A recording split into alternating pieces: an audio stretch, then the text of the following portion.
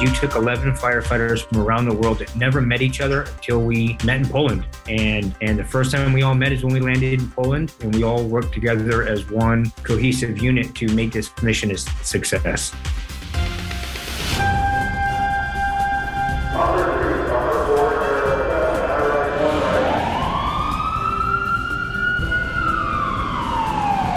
Los Angeles, this is Code 3, the Firefighters Podcast, hosted by award-winning journalist Scott Orr. Now, here's Scott. That's right, and I will not let Parkinson stop me. Thank you for joining me today here on Code 3. This is the show that gives you all the information on a firefighting topic you need in about 20 minutes. Let's get started. A few weeks back, we talked with Eric Hilley, a San Miguel, California firefighter, about his plans to take a team of volunteers to Ukraine. The mission, called Task Force Joint Guardian, would be the first ever effort to send civilian firefighters and paramedics to an active overseas war zone. Eric served 2 tours in the Army and, coupled with his experience as a firefighter, has the right skill set to run this operation. He solicited donations of equipment and funds to start sending rotating teams to help the Ukrainian first responders. The first group was a success. They spent 8 days working side by side with local firefighters. He's now getting ready to send the second team. A third and fourth mission are being prepped. And Eric Hilley joins me now to tell us what they saw in their mission and how they pulled it off. Welcome back to Code 3. It's good to be back. Thank you. The last time we had you on, you were talking about the plans you and your compatriots were making to go to Ukraine. Yes. You pulled it off. Did you get all the donations you needed? Yes, we got all the donations we needed to get the first mission off the ground. Right now, Mission 2 is ready to launch. We secured pretty much most of the funding to launch Mission 2. And then after that, we'll start working on Mission 3. That's remarkable. I mean, most people would think it was enough to have gone once, but to be sending second and third waves is just amazing. Well, we're able to do this because of the tremendous support that we're getting from fire departments and donors to keep this mission possible. We've taken custody of so much more technical rescue equipment, firefighting equipment, and medical supplies that we're going to continue to do these missions as long as we can secure the funding to continue to make these missions possible. What was the toughest part of this once you actually got underway and started doing your best to help these folks? Well, the toughest part was we had a lot of unknowns because, one, nobody's ever done this type of mission before. So we didn't know really what to expect, how things were going to go, who we actually reported to. So there was a lot of frustrations on all levels, but we were able to work through it, and we made it happen. And now we've built the rapport and the relationships with the Secretary of Emergency Services, Ukrainian fire officials, that now I think the second, third, and all these ongoing missions will go a lot smoother and be a lot less frustrating. How was this received by the people in Ukraine? It was amazing how well we were receptive there, especially by the firefighters. They really treated us and showed the brotherhood of the fire service and took amazing care of us. They fed us well and just really looked out for us. Them seeing firefighters from the United States, Germany, and Australia on the ground there to work next to them and beside them was a big morale booster to them and what they're dealing with and facing over there. What challenges did you guys have that you might not have expected when you were planning this? Well, the biggest challenge was just who to report to, getting good assignments, and then the other big challenge was just over there with mainly communication. Not as far as with communicating with them, we had translators. One of the biggest challenges was just communications via cell phone, the radios we had. That was one of the biggest challenges that we had over there. So who did you report to? When we arrived in Ukraine, we were immediately met at the border by 2 liaisons from Ukraine Fire Services. They were assigned to us the whole time while we were in the Lviv area, Kyiv region. We spent the first week in the Kyiv region working in Kyiv, Hostomel, Bucha, and Irpin regions where we were working. From there, we ended up traveling further east to Kharkiv, and there we were reported to fire officials there in Kharkiv. But again, we were received with open arms and well taken care of. And while we were there, the primary mission in that region is we trained approximately about 100 or more firefighters in tactical combat casualty care. What did you see while you were there? Well, it was very obvious we were in a war zone. Being a military veteran, I think the most disturbing thing for me was the amount of civilian targets and civilian buildings that were destroyed. You know, being a military veteran, you learn when you deploy to war something called laws of land warfare, rules of engagement. And being a military police officer, we also understand Geneva Convention, things you're not supposed to do in war. And the biggest, I think, thing for me, and I think a lot of members of the team, was the amount of civilian targets, from high-rise apartment buildings, single-family residential homes, to grocery stores, gas that were intentionally hit and destroyed. That was a pretty tough pill to swallow, seeing that. Did you see a lot of civilian casualties as a result of that? Well, most of our mission, like on Easter Sunday, we recovered the body. Two, we recovered portion of one remains, and one of the bodies that are from the house. That was our toughest day, talking to neighbors. The second body we recovered that day, per witnesses and neighbors, he was buried in the rubble, screaming for help for 2 days.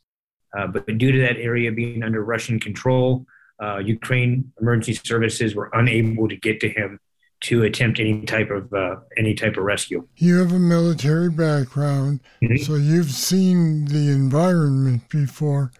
But what was it like to work in that environment as a civilian? Well, it's a lot different because, again, technically it is an active war zone, but the Kyiv region at that point, Ukraine forces pretty much pushed the enemies back. So we felt extremely safe in that region. When we got to Kharkiv, it's a different story. We were within shelling distance. While we were there, you can hear constant artillery strikes in the area, or rocket strikes in the area, air raid sirens. We had one time where we were at a station where there was a pretty close impact because it shook the station. So the difference between going over there as a military and civilian is, at least with the military, we have the ability to defend ourselves if need be. We have the ability to call in for help, what they call like a QRF, which is a quick reaction force if needed. Where as a civilian, we didn't have that luxury. If anything was to happen, our primary objective was to what we'd be briefed on is our evacuation routes to get out of the area. And if something was to happen where we couldn't get out, was to basically hunker down and stay in a safe location as long as we can until the fighting stops. Did you have any military escorts or soldiers that were with you just in case? Well, no. At any time we moved, we pretty much were escorted by Ukraine fire officials. But all throughout Ukraine, everywhere we were working, they had military checkpoints, what they call regional, like, I think, military defense system. So we felt safe. We knew that if something was to happen, we would have at least enough of a warning to get out of the area. So again, Ukraine Fire Services did their best to make sure that we were there to do what we were there to do, but also to keep us safe at the same time. Tell me about the makeup of your team. So the first team involved 11 firefighters from around the world. We had 9 from the United States, 1 from Germany, and 1 from Australia. And out of those, we also had 1 female. Her name's Anya. She's from Consumnes Fire near the Sacramento area. She was also one of our designated paramedics, and she's also on the regional female USAR team as well. So she played both roles to be one of our team's designated 2 paramedics, and she also played a vital role to be used as a USAR and tech rescue subject matter expert. Had you worked with these team members before? No, and that's what the amazing part of this mission is. You took 11 firefighters from around the world that never met each other until we met in Poland. The only time we saw each other was through Zoom meetings or phone conference calls, and you had 11 firefighters with the common goal and common objective of helping our fellow firefighters out in Ukraine. And the first time we all met is when we landed in Poland. You took 11 strangers from fire departments from around the world, and we all worked together as one cohesive unit to make this mission a success. And so you had to learn pretty quick how your coworkers operated. Well, what made it very helpful is that I had two very, very good, I would say, well-disciplined and well-versed team leaders. One of the team leaders, his name was Andrew Strunk. He's from Australia. He works for the fire services there for the Australian government. He's also part of their USAR team in Australia, and he's an Australian military veteran. The other team leader was Derek Rothlow, again, a U.S. military veteran, very well-disciplined and knowledgeable team leader. And those two were instrumental in the success of the mission by running their teams and making sure everything was taken care of.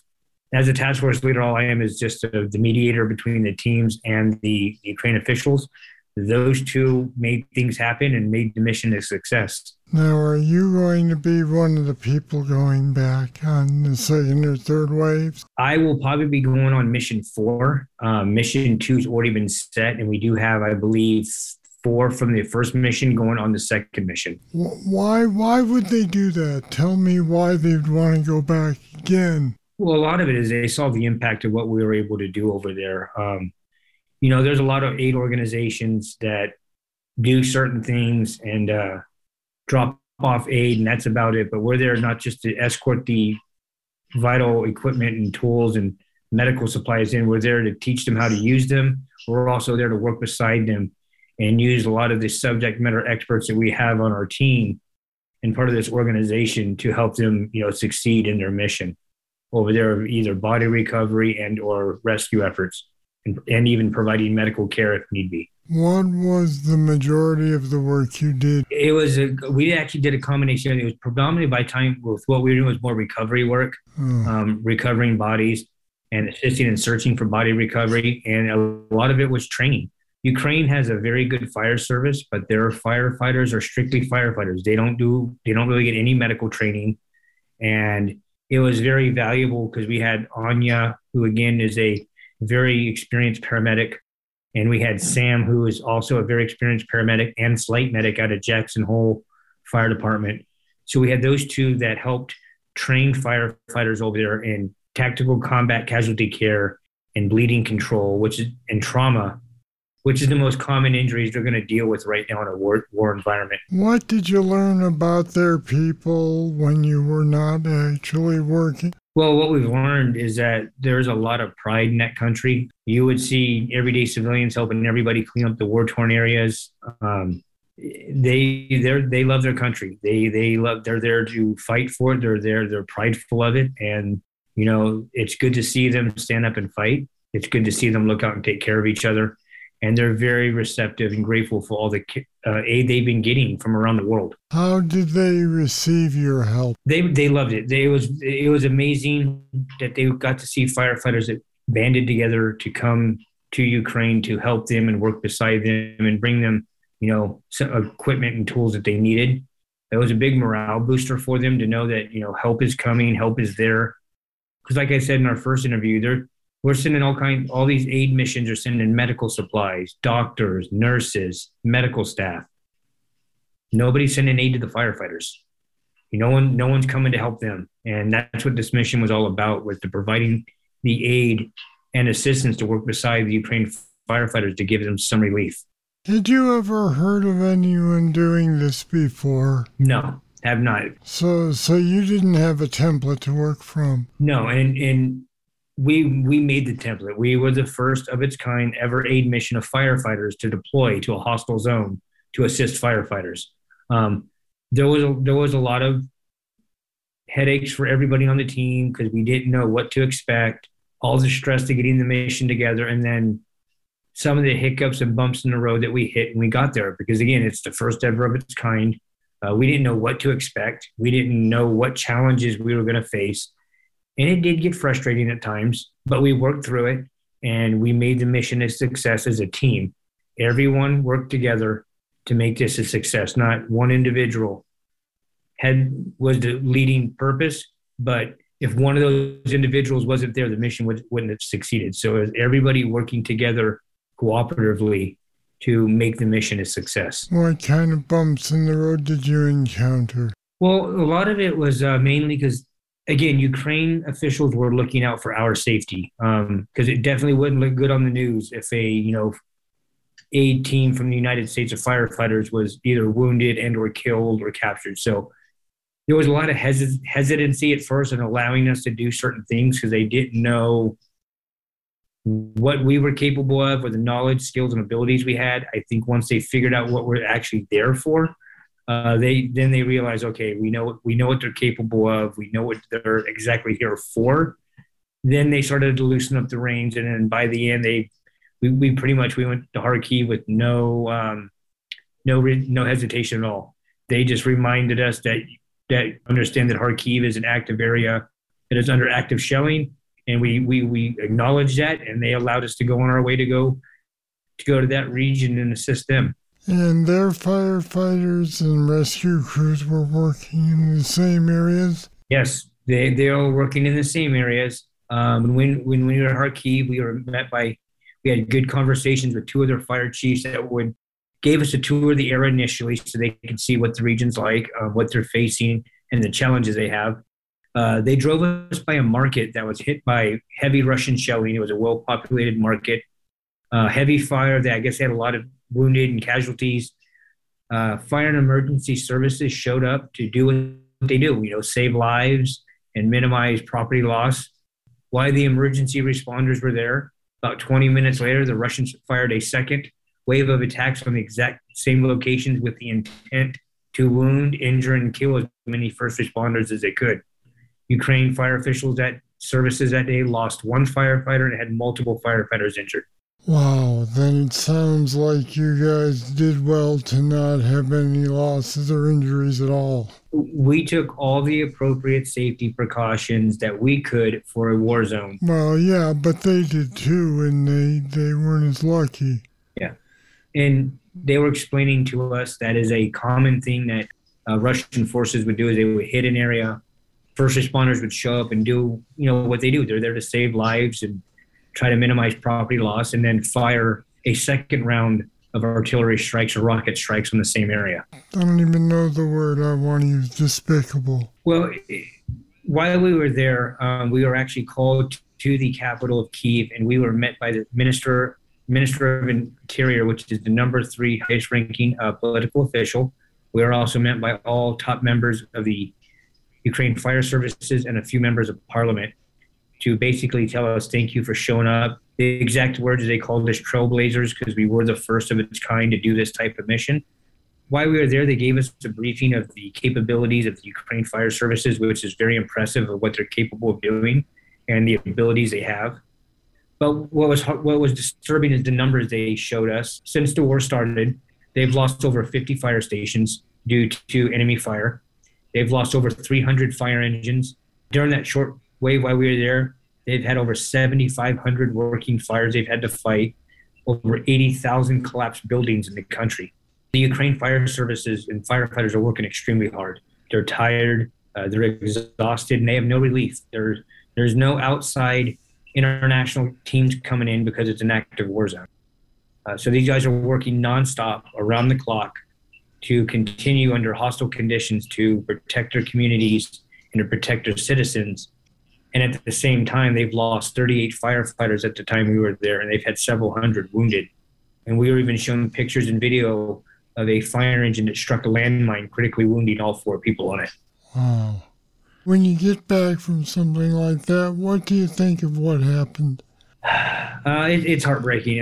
Being a military vet, usually when wars start, it's usually due to some major conflict militarily between countries. I don't want to take a political stance, but Ukraine was just sort of minding their own business, but trying to become part of NATO. And that's sort of what triggered a lot of this. They're in a tough situation. They're doing their best to defend themselves. But, it's also at that point where they're not a NATO country, so the other countries are sort of supporting it by giving weapons and munitions, but also trying to stay out of it at the same time. So it's a very unique, tough situation for them to be in. From I would say a war standpoint, where they're getting international help, but not the help they want. enforcing a no-fly zone or stuff like that. So it is tough, but it does put other countries like NATO and the United States in a very, I would say, unique predicament on how they handle it. But again, that's what, military generals and elected officials are for, to make that decision. Yeah. Well, congratulations on pulling off something unique. I'm glad to hear that you have other teams going, and I hope they go as well as your first experience. And so do we. And again, this mission's success because of a lot of people that came together for one common objective, one common goal, and that was to help our fellow firefighters in Ukraine. And it's a good example of that bond and brotherhood between firefighters, even if we're halfway around the world from each other. All right, Eric, thanks for talking with me today on Code 3. Thank you. You have a good day. Thank you. Your help is still needed. Eric is looking for financial donations to get more volunteers over to Ukraine. So head over to our website, code3podcast.com/Ukraine, to find out more about Task Force Joint Guardian. You can also contact Eric on Facebook, and that information is there too. Once more, it's code3podcast.com/Ukraine. All right, that's it. That's all for this edition of Code 3. Thank you for listening. I'll be back next time with more, and I hope you'll join me. I'm Scott Orr, and until then, stay safe. To contact us, get more information on today's show, or to subscribe to the podcast, go to code3podcast.com.